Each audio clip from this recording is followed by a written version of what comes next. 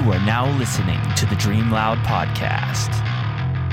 Join us as we explore the significance of following your dreams. We hope you'll enjoy the ride.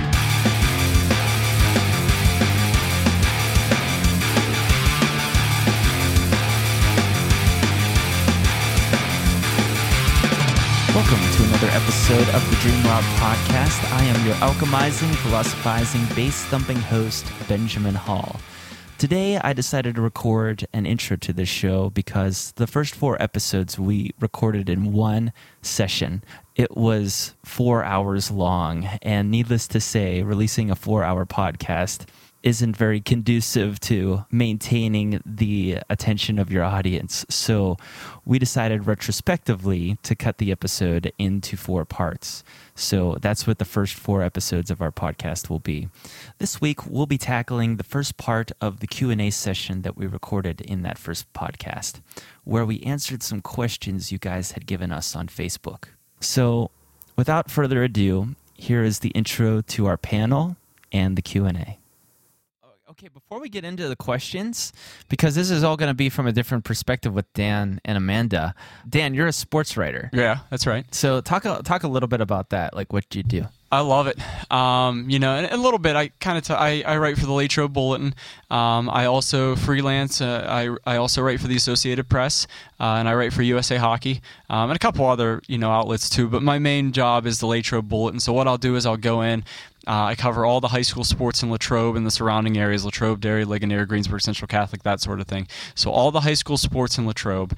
I also cover news, township meetings, borough meetings, school board meetings. I do features like the one I did on Ben. It was so much fun. We went to a coffee shop and talked for about 3 hours, we just had a great time, and it was a blast, and it was one of my favorite features I ever wrote, one of my favorite stories I ever wrote. It was great. But in addition to high school sports and a lot of local stuff and local meetings, I'm also very, very fortunate enough to be able to cover the Pittsburgh Penguins and the Pittsburgh Steelers. I've covered 2 Super Bowls. I covered Super Bowl 43 in Tampa. Wow. I spent 8 days in Tampa, and it was awesome. It was one of the best professional experiences of my life, going to Tampa. I wrote 24 stories. It was an average of four stories a day, about 4 a day.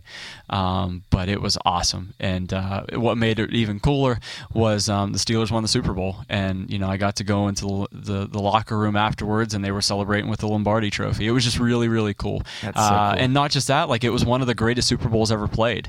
You have at the end of the first half, James Harrison had the 100-yard interception return for a touchdown, which is talked about in some circles as the greatest play in Super Bowl history. You have the comeback, the final minute 42 comeback that the Steelers had when Ben Roethlisberger marched the Steelers 80 yards downfield, and he marched them, and they were, just outside the 5-yard line, and Ben threw it into triple coverage, and he threw it to Santonio Holmes, who had one of the most iconic catches in Super Bowl history, so they ended up winning the Super Bowl.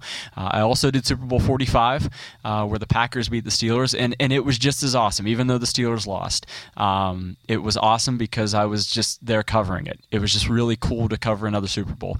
Would it have been cooler if the Steelers won? Absolutely, But I was at a Super Bowl, and I put out the same amount. I put out 24 stories in 24, wow. And yeah, it was about 4 a day, but it was awesome. I mean, I was totally, I'd do it again in a heartbeat, and I actually had the plane ticket to Houston booked whenever the Steelers were in the AFC Championship game, so I was en route to the Super Bowl. Had the Steelers made it last year, so I did the Super Bowl. I've done 3 Stanley Cup Finals. I did the one in 2009. I went to Detroit for games 4 through 7, which was incredible. I was in Detroit for I covered games 4 through 7. I was in Detroit for 5. I was in Detroit for 7, so I was on the ice with the cup when about 20 minutes after they presented it. So being in the same locker room as the Lombardi when they win it, and being on the ice with the cup, it's so visceral and it's so emotional for these players because they've worked so long in their whole career. It was just really cool. So those were defining moments. Covering the 16 and 17 Stanley Cup final for the Associated Press was really cool. Didn't get a cup clincher because they were both on the road, but it was still awesome. covered the Winter Classic in 11. I covered the Stadium Series game this past year, which was incredible. Oh, cool. So it was just, I got to skate on the ice for a media session. The media got to skate on the ice, which was really cool.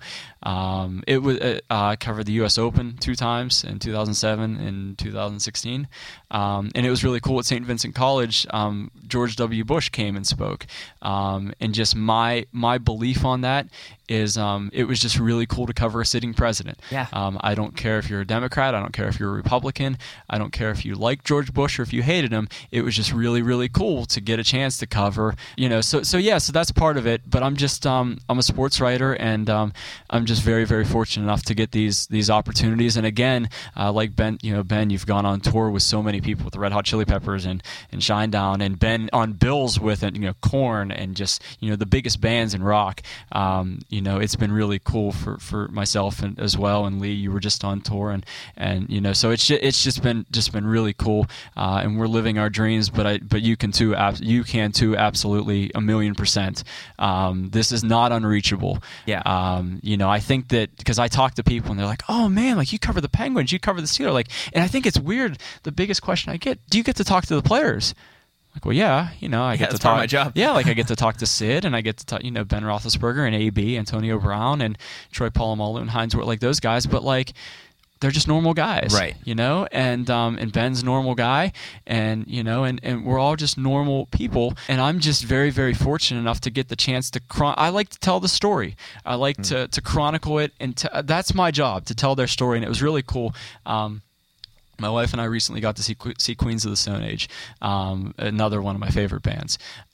Recently, like less than 24 hours ago. Yes, yeah. But I didn't know. Literally. I didn't know for the sake of time when it came out. But yes, it was less. It was exactly 24 hours. It was exactly yesterday. Okay. But we saw Queens of the Stone Age. They were amazing. But I think what I want to take from that is. Before they were setting up, they were doing the stage switch, and Josh Homme is one of my favorite guitarists, and they were setting up Josh's stuff, and they were setting up his pedal board. He had like 2 pedal boards. He had like ridiculous stuff, and he had 2 pedal boards there, and there was a guitar tech who was like playing with his pedal board, making sure everything was in order. And I think the coolest thing about all of that is there's this guy, and sure, he's a fan of Queens of the Stone Age, and he might be a fan of Josh Homme, but he has a job to do. His job is to make sure that Josh Homme sounds perfect for me and for everyone else that was at that concert. Yeah. Again, less than 24 hours ago. So like you almost have to remove that. You have to remove that. Believe me, like I'm still a fan of like the Penguins and Steelers, but you can't be, and I'm doing air quotes, so it's horrible visual, but like you can't be a fan. Like right. You can still be a fan, but you can't be a fan because this guy who was setting up Josh Holmes' pedal, he has a job to do, and his job is to make sure Josh Holmes sounds good tonight. And if he doesn't do that, he's not going to be able to set up Josh Holmes' guitar pedal. Right. And and that's the same thing with me. Like when the Penguins score a goal, I'm not. First off, there's no cheering in the press box, so like you can't go like, oh yeah, Sid. Like you can't do that. Like my first thing is to look at what time he scored at, and shoot my eyes straight up to that television to be able to recap that goal, who Sid beat, where the pass came from, where he beat him in the goalie. Like that's my job. And yeah, the Penguins scored, and you're excited about it, but you got to be able to chronicle that story and tell that story. So that's my job, just doing that, and that that's the guitar tech for Josh Homme and that sort of thing. Like you almost have to remove yourself.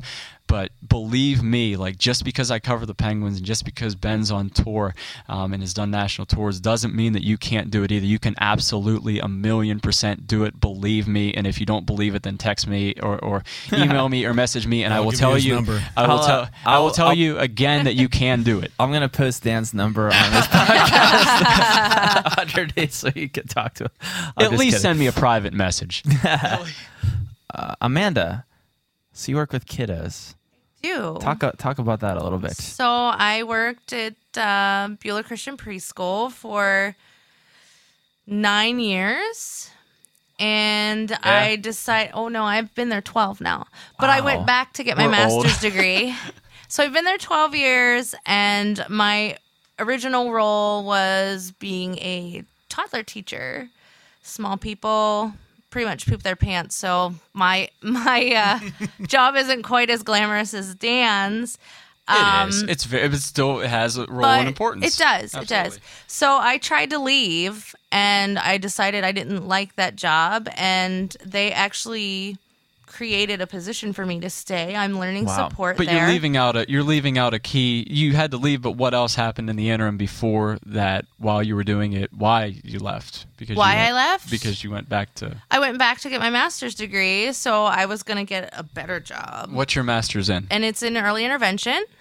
So I'm working with kiddos that have special needs, or helping identify those kiddos that have special needs, or giving some tips to the teachers on how to help with behaviors and stuff. So this is something that I've been very passionate about. I have a nephew who has autism.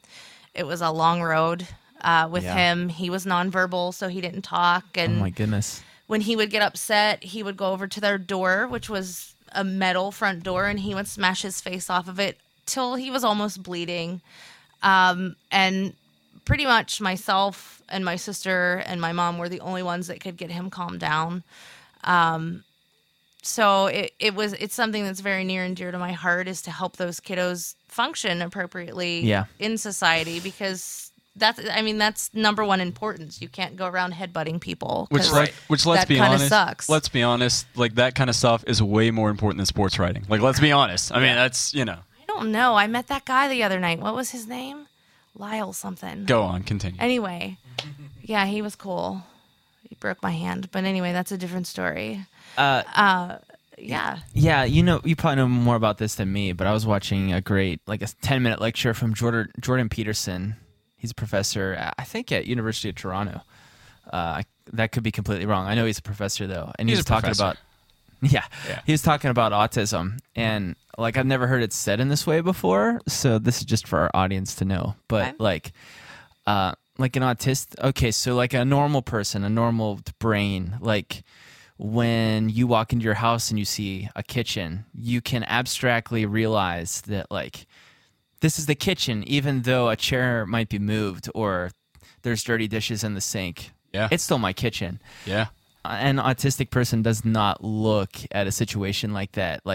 They look at the situation for the details. So if the chair is moved an inch, Oh yeah. he or she doesn't recognize it as a kitchen anymore. Absolutely. It's a completely new place. Definitely. Because it needs to be that way. Absolutely. Right. So just imagine yourself constantly being in a new environment, because Sure. that's what that would be like to a child And like that. depending on where they are in the spectrum is how they react to it. Like my nephew, he has come a long way. He has had a lot of therapy He's to help him fantastic get where now. he is.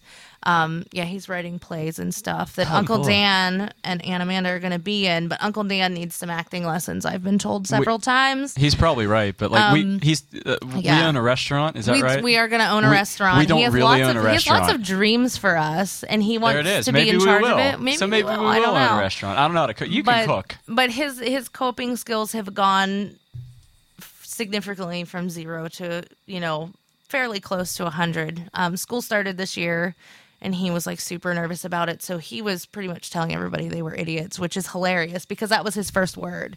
You're an idiot. And it was awesome because we were like, yes. It's true. Yeah. Oh, he's well, talking. we don't really want to reinforce that, but yes, he's talking. Yeah. We were just happy he's talking. But yeah, we were just happy he was talking, even though we were all idiots. And he pretty much told me the other day, "I'm smarter than you, so you need to listen to me." And I was Whoa. like, "Dude, I got a master's degree. You talk to me when you get one of those." for the record, I don't have a master's degree, so I still can't talk to her. Yeah, you're not allowed to talk to me anymore. But he just he has come a long way, and those kiddos. I worked as a therapeutic staff support for a very long time. I worked there at Family Behavioral Resources for 5 years. So I worked with a little guy with Down syndrome. I worked with a girl who had mental retardation. Her brain was fried from meningitis. So she was like a 2-year-old in a 20-some person's body. And She was awesome, though. she was wonderful. Yeah. She's so sweet. But she would have outbursts and cry, and because she had a processing disorder because of that, and didn't understand, again, why there was a chair in the way or why someone came in the room while we're sitting there playing a game, she would just scream for 20 minutes at a time. And therapies helped her. We were able to go towards the end of my run with them because she aged out. We were able to go in public with her, which was awesome because she couldn't go in public because she would scream. So it was pretty cool. So to be able to do that in a preschool where it's really, really important to build those social skills, to build those children up, I think is really important. So Yes. So kind of living my dream. I have some other dreams in my life, but Yeah, absolutely. Yeah. Me too, but so does everyone. I mean, that's the thing. Like, I'm covering the Penguins and Steelers, and the Stanley Cup, but like, there's still dreams there, and there's still, and I love what I do, but there's still more to do. There's still more. And we're definitely going to get into that later. So Lee, I want to give you more of an intro. I met Lee a while ago. I was probably a freshman in high school or something like that. Lee was still in middle school. Yeah. What are you doing now? Like, you're a media guy. Like, went to school so pick up where Yeah. I just it's a long story, but I'll make it short. Please. We've got a lot to get through.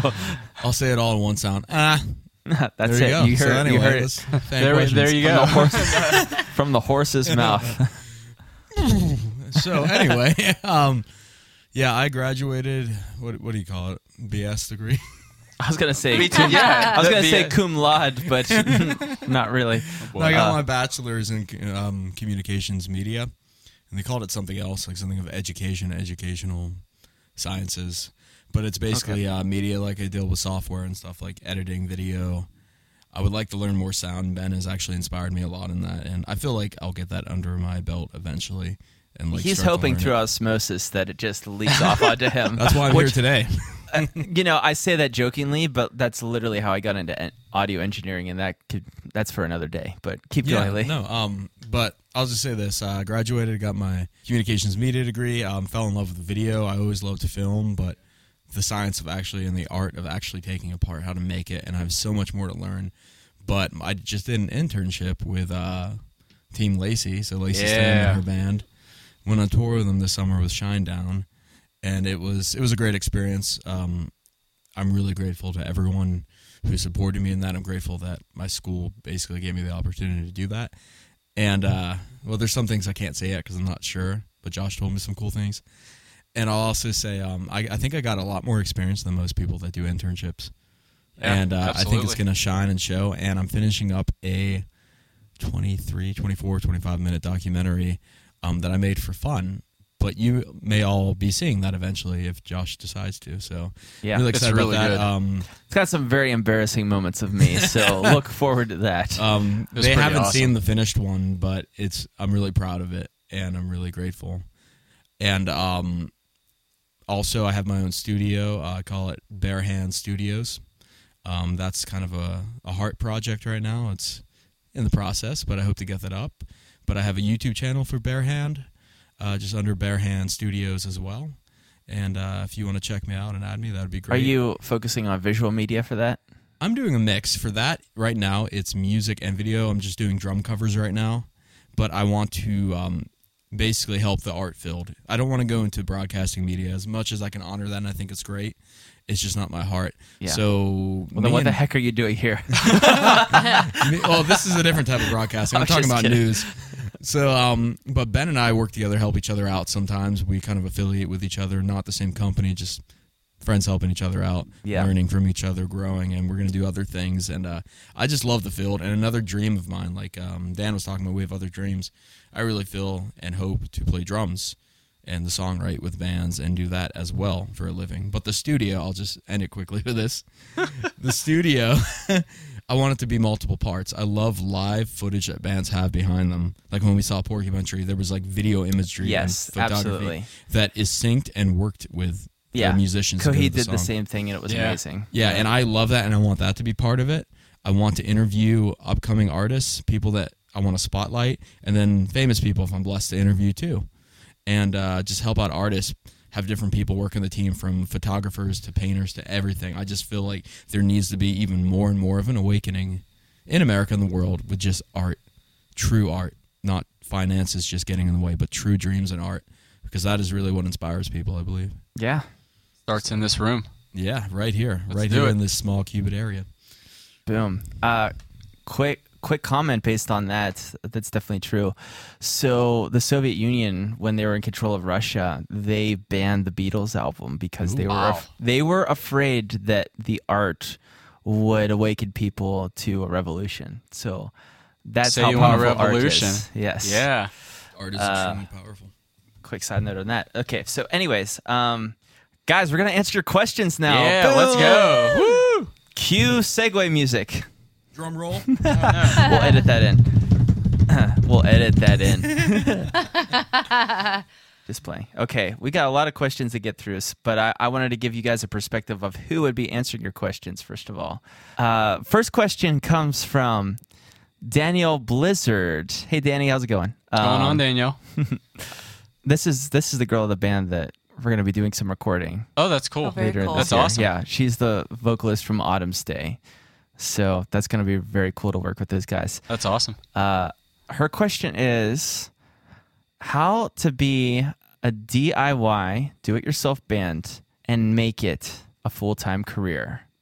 3 exclamation points. And she wanted to know more specifically how to balance a job that keeps you afloat while trying to make a successful band. Yeah, Danny, thank you for that question. Man, isn't that the Like, the I'm doing question that- we're all trying I'm doing to that answer? right. Yeah, I mean, like I'm doing that right now, literally. You know, but I mean, it's not a band, but it's covering the Penguins and Steelers and balancing, you know, full time. I mean, it's the same thing. Yeah. I guess you know how to balance a full time.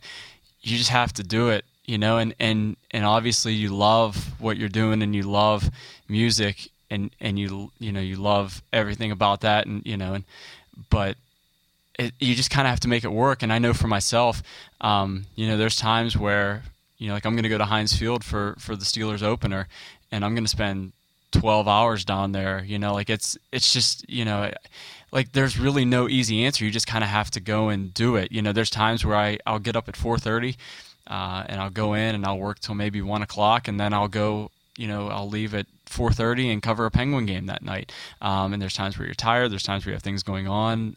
You just kind of have to go and do it.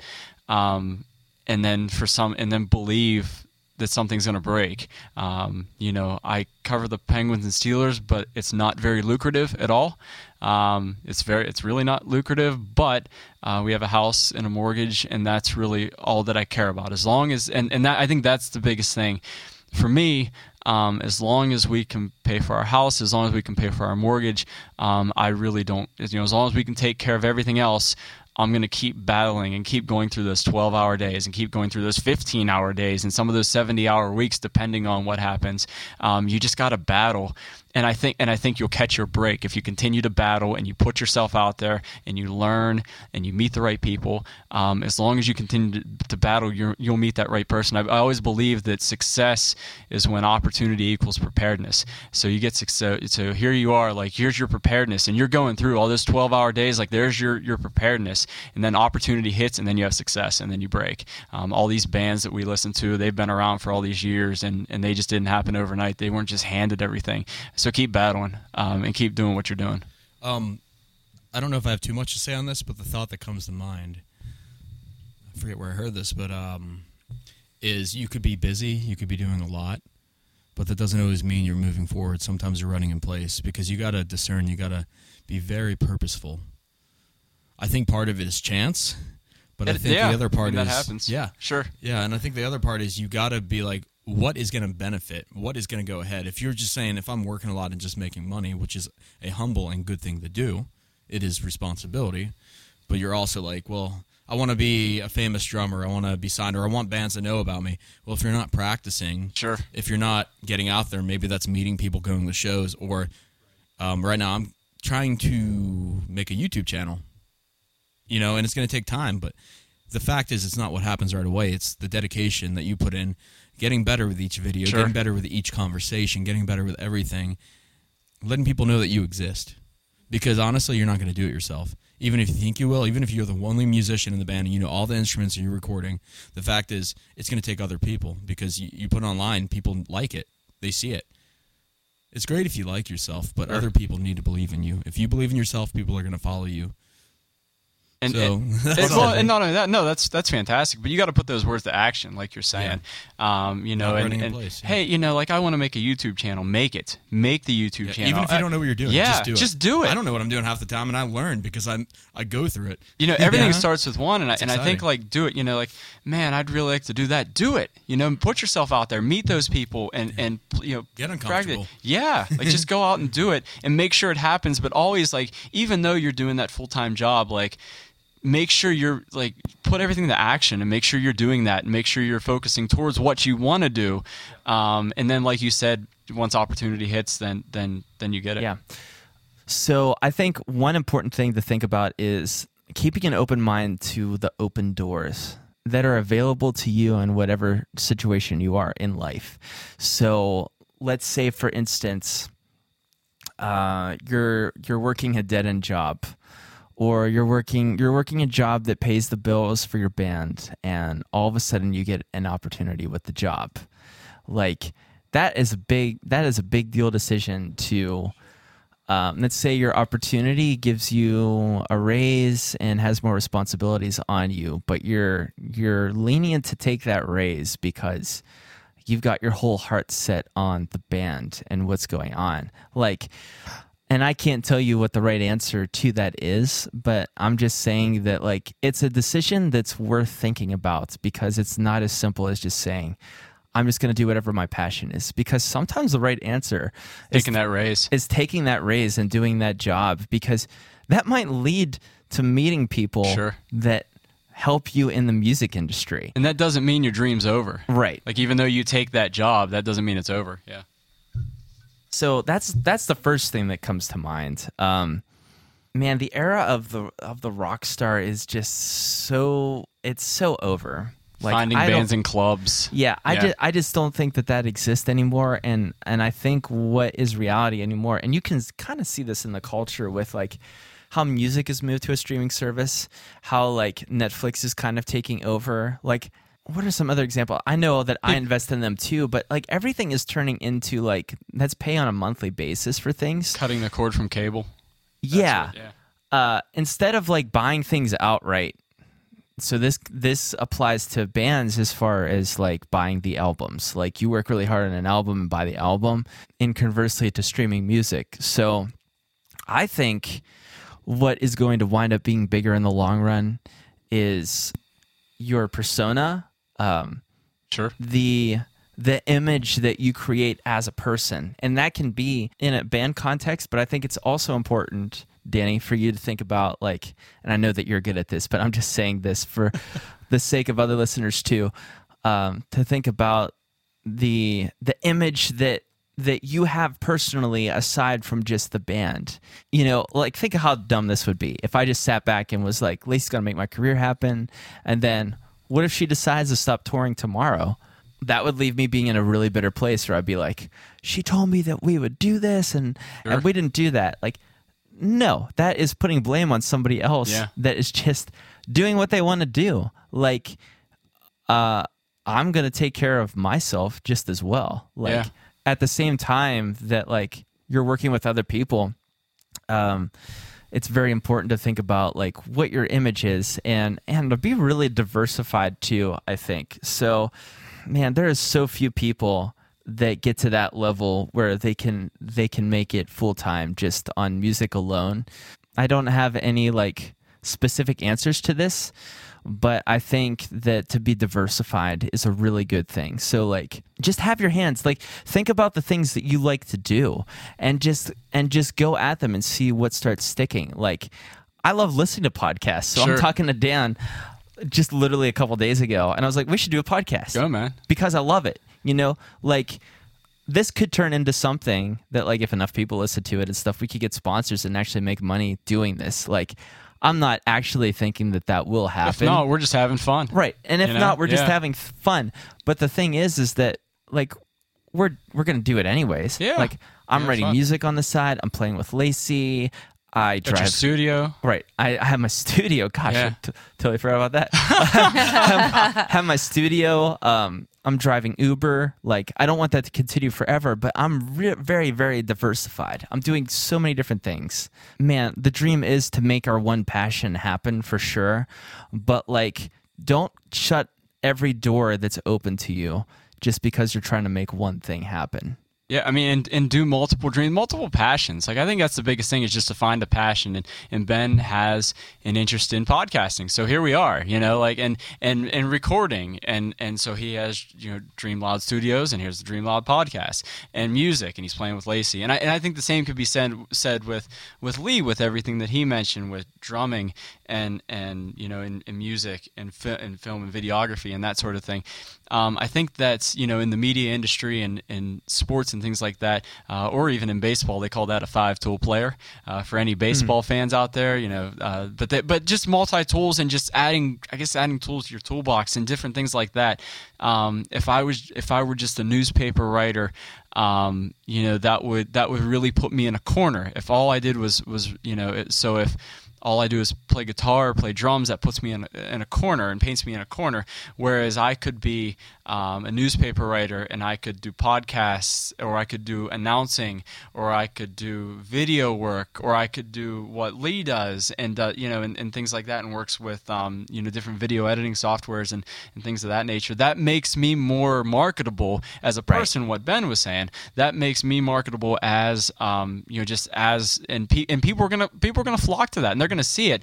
Even if you don't see it yourself, like, they're gonna see, like, man, like, that person's really good, because they're just gonna see that, and they're gonna gravitate towards that. And there's gonna be times where you're doing all that, and you're like, oh, it's just not worth. Like, I'm doing podcasting, I'm doing studio, I'm playing. This isn't worth it. It is worth it. Just keep doing that. Keep doing everything and making yourself more, more attractive and more, to anyone who might need that service, whatever it is. Very well said, Dan. Thank you. I just have a little side note with that. The cool thing is, like, I know there's different personalities, different people, and I think that's awesome. It's like art, all the different color paints and that. For people who may feel deeper connections, like, well, I feel kind of guilty if I'm just going to meet people for the purpose of using them.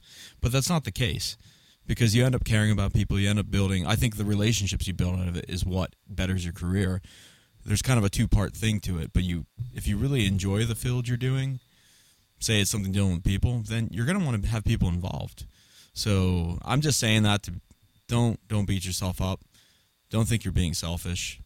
People become good friends, and you care about them as friends. But also, not knowing them gets you successful, but they benefit you, and you benefit them. It's kind of like a two-way thing. So, I don't know. I just feel like there was some importance to say that. Yeah. I think, every single, opportunity that I have gotten was through, a relationship with somebody else and an interaction with somebody else, not sitting at home. I was out talking. Well, no, but just not sitting home. I mean, it was through a relationship and going out and meeting and shaking hands. There's times where it can be tough, where it's a Wednesday night. Well, Wednesday's rivalry night. It's a Thursday night, and the Penguins are playing the last place team, and it's December, and there's just not a lot of juice in this game, and you're like, oh man, it's not worth. It is worth it, because that game could be the one where you meet that one person that changes your career. So don't ever think like, oh man, like, it's like, do it, like, put the effort into it and go out to it and go out to that. Yeah. Because that, like I said, and I always think about that, because I mean, that stuff, it's just natural that, sometimes you get that one game, that one moment, that one place that you go to might be life-changing. Yeah. Yeah, that's a really good point, Dan. I definitely want to add something onto that too, and just say that anytime you go out in public, treat everything that you do like it's the most important thing that you've ever done. Because I've literally seen it firsthand, where, like, not only in my band, because okay, so for you guys, like, it's not necessarily my band. Like, it feels that way because I'm best friends with the people I play with, but it's really Lacey and Josh's band, Lacey's band mostly. But she hired Tom Gaskin, our drummer, and I to play with her. So we're really hired guns to her. And I've seen, like, through the years where Tom hasn't been able to play shows, we've tried out other drummers, and vice versa. Just being in the industry, people are on audition for stuff all the time. Even when you're talking to someone. Right. And they don't even realize it. Like, I've run into people before where they're very arrogant, and they're like, I don't know why nobody gives me a chance. I'm the best drummer that there is, or I'm the best this or this. And reality is like they've actually been given chances over and over again, but they've messed them up because they didn't take them seriously, or because it wasn't an official interview. Maybe you're just a D-bag. Right. Yeah. But like one thing to realize is that like especially for you instrumentalists out there or musicians that are looking to get into a band or something like that, is you're looking to not start something from the ground up, but you're looking to join something else, is that like the interview happens whenever you're talking to somebody else.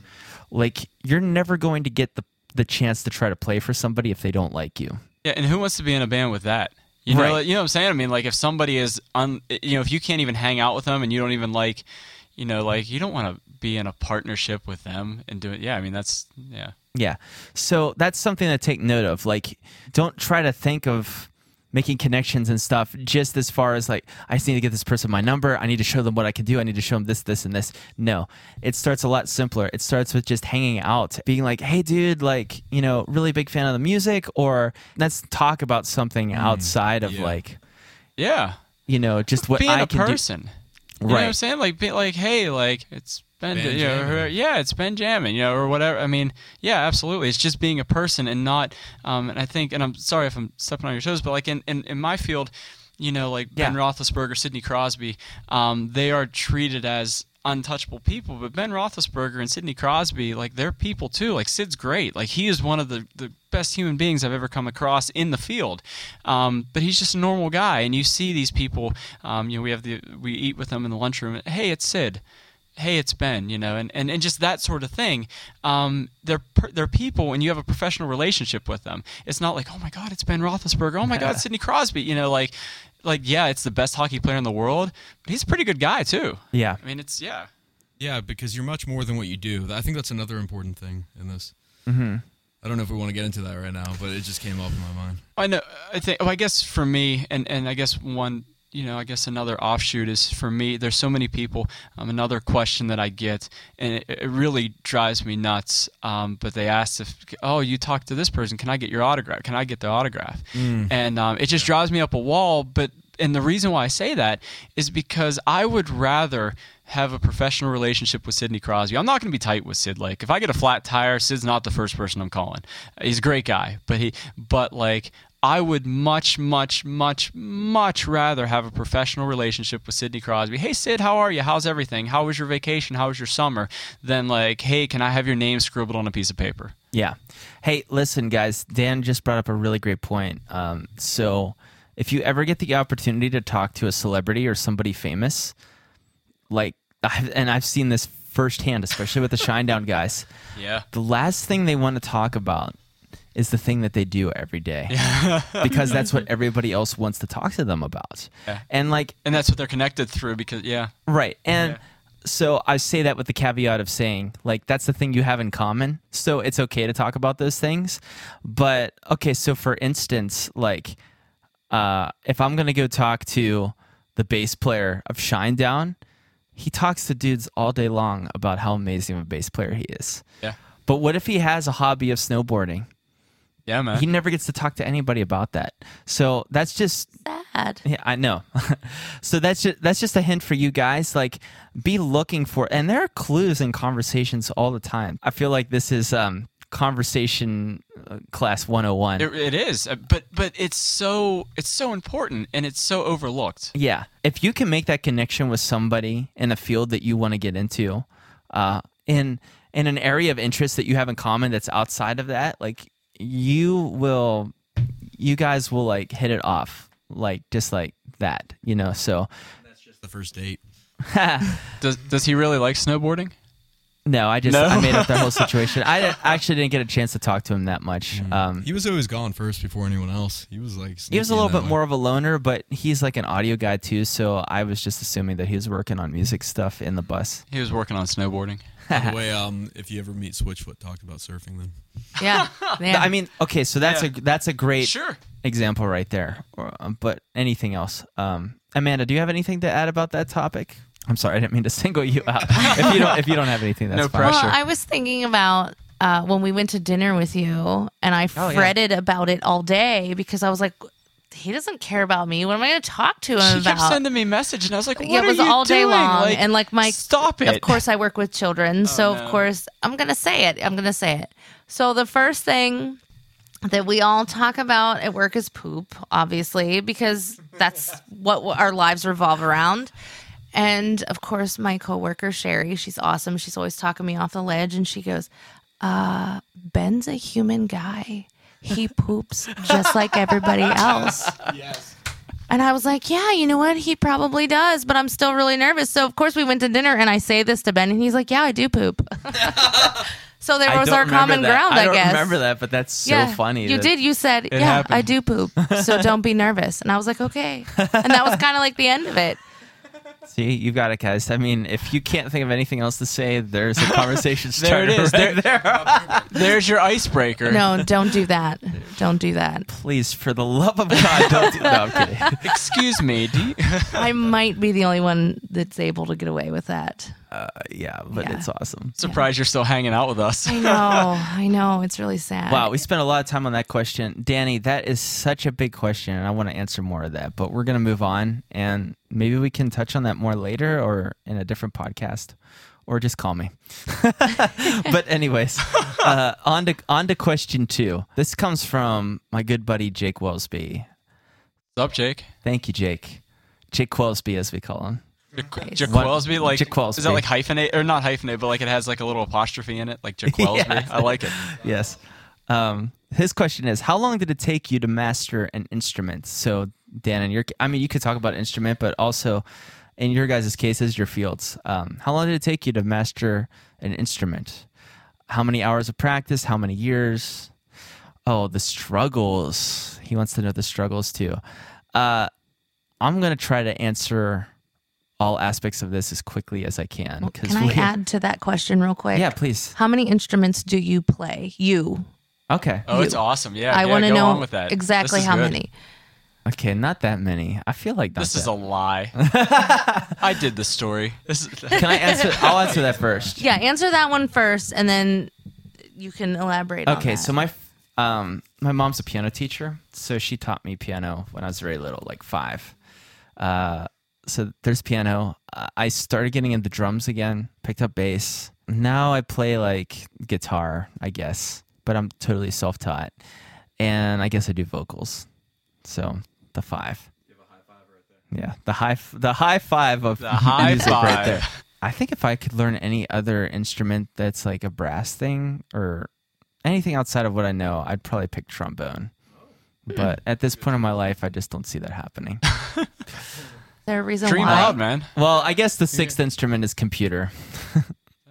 Fair enough. Okay. Is All an right. Yeah. artist. Yeah. There you go. He's an artist. So 6. Okay, so I'm gonna dig into this question a little bit here. How long did it take you to master an instrument? Okay, so I would say I don't even feel like I've mastered bass, but I know that's what you're referring to, Jake.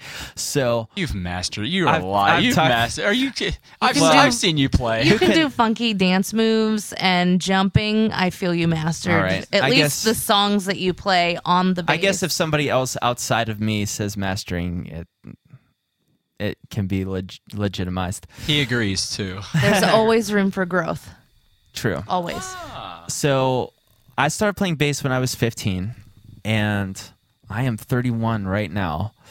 I would say that I felt like I was getting proficient around the time I was just graduating from college. It took me about 7 years then. I don't think it has to take that long, but I was in college. I was focusing on a lot of different things. So I noticed at the very beginning, like for me to play the cool riffs and stuff like that, it would take me a really long time to warm up and get to that level. And then probably around that time, at that 7-year mark when I was graduating from college, I mean, it's kind of where I am now, and I'm not proud of this. Like, I want to be more practiced up, but like I could go a week without playing bass and pick it up and still sound pretty BA. Of course you can. And like that was the difference that I noticed, is that like before that point, like I had to be practicing all the time to keep up my skill level. But like at some point, like you get that muscle memory of just being like, oh, it's just there, and I know I'll never lose it, even if I never play it again. How many? Okay, he said how many hours of practice. All right, that's a whole different animal. When I first started, I probably played drum. I remember practicing drums more than anything else. Man, how do I even go about this? Maybe I should have prepared more. I don't know. Like, I think in my case, I mean, I am a drummer, but I think I can speak more towards journalism just because it's my profession. But I think always look to improve. And I think with journalism, to develop your voice, I think the same can be said, and there's a lot of parallels that are drawn. I come across a lot of writing, and there's some that are a lot of writing that I see, and there's some just that aren't great writers. I mean, I'm sorry, not in reading, but just in press releases and things that I get. Like, there's an art to it. But I think to develop, like what I did was I tried to read everything I could.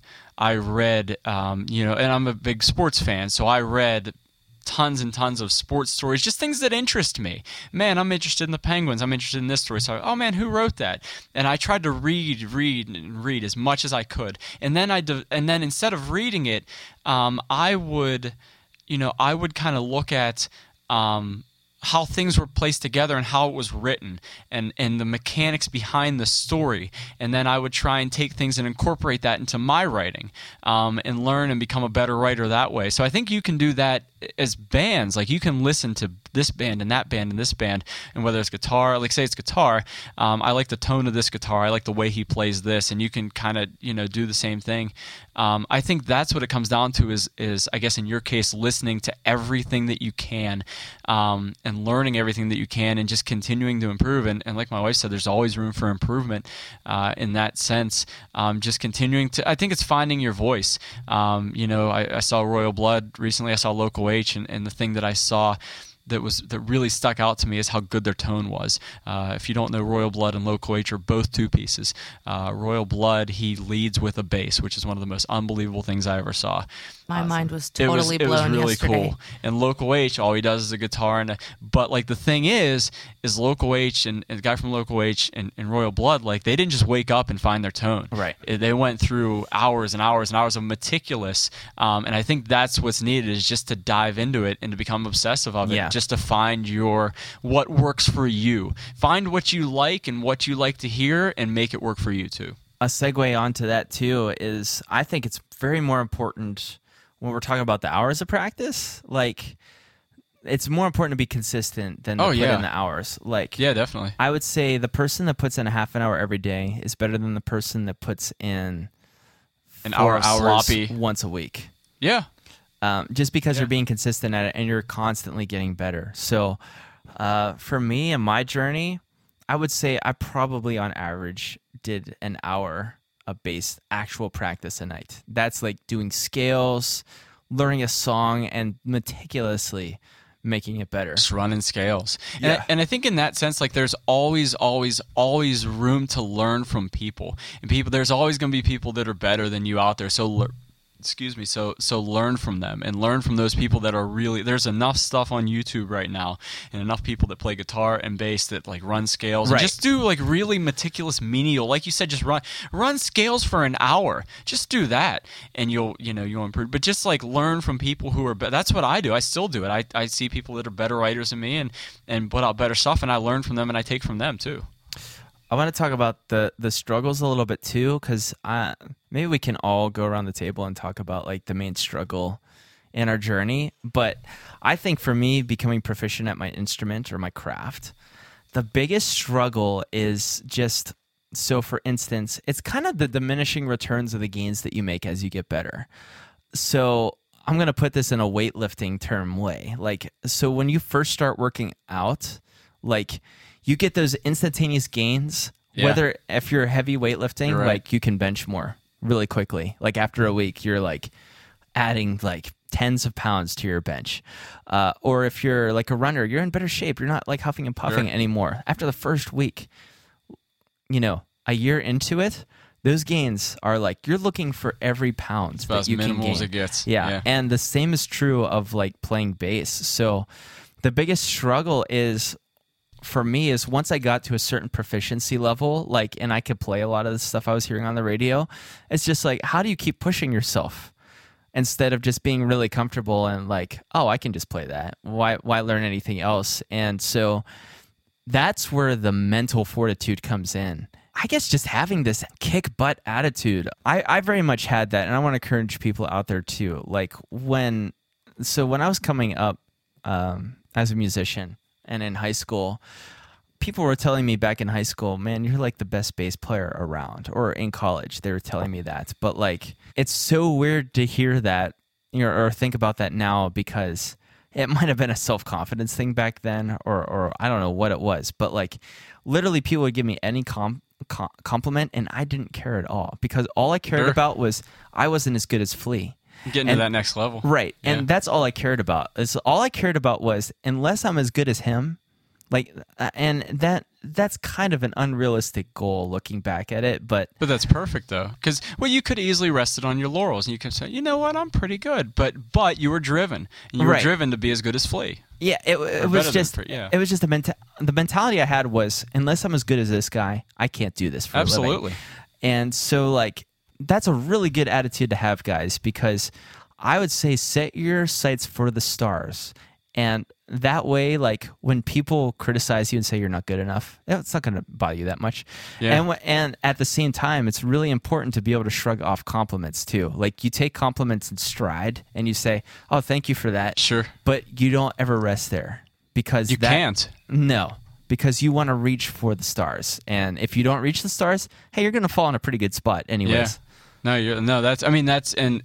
said, very, very similar things in that sense, where I appreciate things that are said. If someone says I wrote a good story or I'm really good, I appreciate that. But to me, I would never, this story or that story, it needs to be better. It always needs to be better, because it always can be better. And I'm not always going to write the perfect story. Sometimes I'm going to have a bad night, or whatever. But it needs to be the perfect story, because if it's not, I'm not doing my job. Yeah. And that's it. You need to be driven, and driven for. That's what I do. Like, every time I do things, I always shoot for perfection. I know I'm not going to hit it. Like, I know it's kind of quote unquote unattainable, but I always shoot for it, and I know that if I'm shooting for it, I know it's at least good quality. But be driven. Be as driven as possible. Oh yeah, absolutely. Yeah, and with that said, you also, all of us, if we're not pleased with ourselves, sometimes we could be too hard on ourselves and get frustrated, think we're not good enough. And yeah, there's always something to gain, and you want to always keep that, I want to say perfectionist attitude, but you also don't want to keep it, because you also want to enjoy each level that you get to. Definitely. Like, not everything should just be practice for the purpose of getting better. It should also be like, I just enjoy where I'm at too. Absolutely. And like, just don't stay there, but enjoy it, because you can sound great. You don't have to play the craziest stuff to make really good music and to enjoy it and feel it. Because honestly, music's all about feeling. It's not also about crazy playing. I think there's a time and a place. But if you're not making something sound like I can connect to this, then what are you really doing? Right. I think that's another thing. Like, in sports writing, there's a lot of older people, some very negative, some crotchety, and I've always looked at some people in different press boxes, and I always say if I ever get like that, I want out. If I ever get all negative, because it is, I got into this. The Penguins, the Steelers. First, I was a fan. I was a fan of the Penguins. I was a fan. I guess I still am. But like, I was literally, a fan. Like you're taking this professionally, but I think what Lee said is absolutely true. You have to enjoy it, and sometimes it can be a grind, and you're just battling. You're going for 12 hours. You're going for 15 hours. But and that's the same thing. Like, when I was doing the Stanley Cup final, I was getting, not a lot of sleep. I won't even say how much, but it wasn't a lot. But I realized that I was doing the Stanley Cup final, and I was doing something that that, you know, the Penguins went from 1992 to 2009, so like, you know, so many years. It was a little quicker this time around, but, you know, when you go from 1992 to 2009, that opportunity might not happen again. So I needed to enjoy it, and I needed to sit back, and I needed to, like, even though you're grinding, even though you're putting everything into it, and you might be getting 3 hours of sleep a night, 2 hours of sleep, 4 hours of sleep a night, and you're going 15 hours again, you have to enjoy it, because if you don't enjoy it, you might as well not even do it. A lot of different things. Even in the military, you hear about morale, and you work hard, but you also got to rest and enjoy it. So the practice is really important. The wanting to be better. You should have that desire to want to be better. That's in anything, but you need that morale. Whether that's like you have friends that encourage you, like ones that are close and can speak into your life. You just need that. Mm-hmm. Yeah. And, or else you're just going to give up, and you're going to be one of those people who look back and be like, I wish I would have kept with that. And don't do that. Yeah. And I would say too, like, so later in the game for me, like I've been playing bass for a long time, I'm getting really into audio engineering. So a big part of the game for me is I'm trying to figure out ways to keep my passion at a premium. Sure. You have to. Yeah. Yeah. So there's sometimes where you can't because you're too busy. Sure. I'm just trying to be very aware of physiologically how I'm feeling. Yeah. Like, especially with mixing work that I've been doing a lot of lately, because it requires a lot of hours sitting in a chair in a room by yourself in front of speakers just listening. So it's probably the most intensive focused type of thing I've ever had to do. So like there's some days where I just need to get crap done. And like it sucks, but like I power through. Yeah. But on the days that I don't have to, like today was a good example of that. Like I wanted to get three songs mixed, and on average they take about anywhere from 1.5 to like 3 hours to do. So that's a good work day. Yeah. So I mixed a couple, and I just started feeling really burnt out. And so there's a decision you have to make at that point as far as like, do I just push through, or do I take a break now? Like this is where like your self-motivation really comes into play here, because like for some of you the answer is going to be like, I'm just going to press through and get everything done. Right. But sometimes the answer is like, I'm going to take a break now so I can go back to it and be rejuvenated. You can get a new set of eyes on it. I do that with stories. If I get writer's block. Oh yeah. Definitely. So I want you guys to keep that in mind, is that like, if you're feeling guilt over a situation like that, I don't think it's possible to come out with your best product if you just are guilty over like, I didn't work good enough at this. So like you need to think of a way that eliminates the guilt, and whether that is just having this like breakneck attitude of getting all your crap done at once, if that's what does it for you, or just being disciplined enough to say, hey, I need a break. I'll come back to it later. And I don't think that one of those works for all people. I think you need to figure it out for yourselves. But that's just some suggestions. Well, I think what I've been dealing with. I think it kind of goes back to you talked about enjoying it too, and it goes back to enjoying it when you feel run down, you feel tired. What I do, because that happens. I mean, I get up at 4:30 in the morning and go, and there's just times where, or not only that, but maybe there's you're missing a nephew or niece birthday party, or some activities going on, and you have to be at a game or something like that is going on. I always try and take into account. I'm covering the Pittsburgh Steelers tonight. I'm covering the Pittsburgh Penguins tonight. I will be speaking with Sidney Crosby or Ben Roethlisberger. Like, people would kill for this opportunity. I need to be there. Like, that's just my mentality. Like, even because there's times it just gets, like, man, I gotta wake up early and go see the Steelers play the Browns, and there's just times where like. That just happens to me, and I tell myself, I say stop. Like, I have to give myself a pep talk. Stop it. Knock it off. There are people that would kill for this opportunity to cover the Steelers. There are people that would kill for this opportunity to cover the Penguins. There are people that would kill for this opportunity to play bass in Lacey. Whatever it is, and it just happens. And you just kind of plow through it. And usually you pick up or whatever. But that's just how I kind of take it. Jake, thanks for that question so much. Thank you, Jake. Yeah. Unfortunately, we have to end the episode there this week because we've gone long on time. But tune in next week to hear the continuation of the Q&A. Thanks for listening, and we hope we've encouraged you to live your dreams out loud.